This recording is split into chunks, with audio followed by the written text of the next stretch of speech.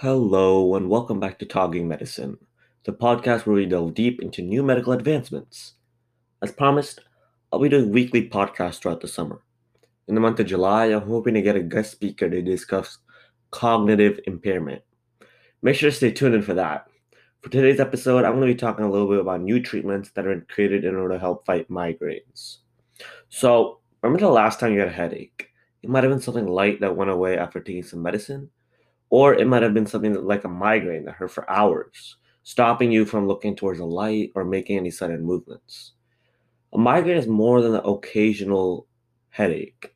It's actually a neurovascular disorder that's related with the dysfunction of the cerebral nerve cells and blood vessels that affect and so basically it affects these nerve cells and blood vessels, right?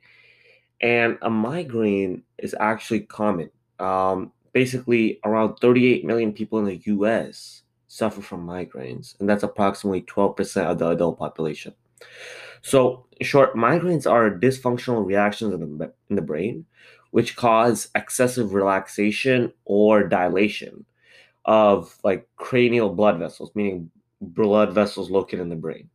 And so these like blood vessels that are either relaxed or dilated basically activate sensory fibers from the trigeminal nerve, which is located in the vessel wall. And this causes pain impulses to be sent to the brainstem and other brain centers. So basically, what's happening is you have a migraine, causes some dysfunctional reactions that causes relaxation or dilation of blood vessels.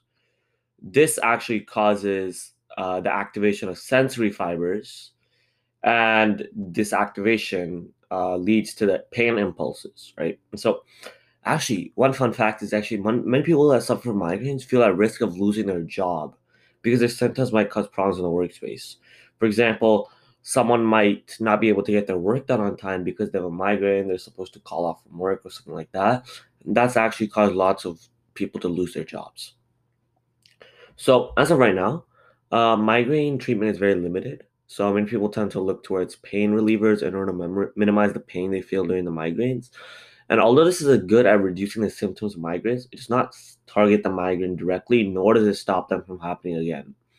Simply stated, it does not cure the migraines. On top of this, these pain relievers tend to have mixed results, and they can induce severe side effects such as increased severity and frequency of headaches, which is actually bad because this is the opposite of one could want. Think about it like this, right? You're having a migraine, you take this pain reliever, and then the next day you're having 10 more migraines with that hurt a lot more. That's really not what you want when you're having migraines, right?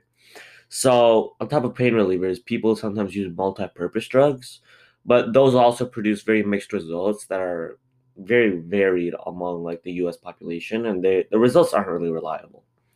So, actually, in 2018, new medications arrived on the scene to help with migraines, and so these are actually called calcitonin gene-related peptide monoclonal antibodies, which is a type of immunologic. And basically, these compounds were basically designed to actually attack the migraine. So before, as I said, like those pain relievers and other medications were just general medications. They weren't designed for migraines. Well, this new CGRP actually works to attack the I can't speak. Actually works to attack the migraine itself, right? So basically, the class of drug basically works by blocking the activity of a molecule called calcitonin gene-related peptide, right? And so this peptide actually spikes when pain impulses are sent from the trigeminal nerve to the brain, as we had talked about before. So remember when the blood vessels that are dilated, they actually activate like the sensory fibers, which basically relay pain impulses, right? So basically, this CGRP peptide basically spikes when these pain impulses are sent to the brain. And this causes lots of inflammation in the meninges, which is the coverings of the brain, and basically starts the pain that you feel during a migraine attack. And so this drug actually inhibits the CGRP release. And so the inflammation in the meninges is dramatically reduced, reducing the pain that people feel during a migraine. And so, in a report that was published during July of 2018, an institution actually reviewed 20 clinical trials of this CGRP inhibitor. And they basically found that migraine patients who took CGRP inhibitors had greater reductions in headache days per month versus other medications.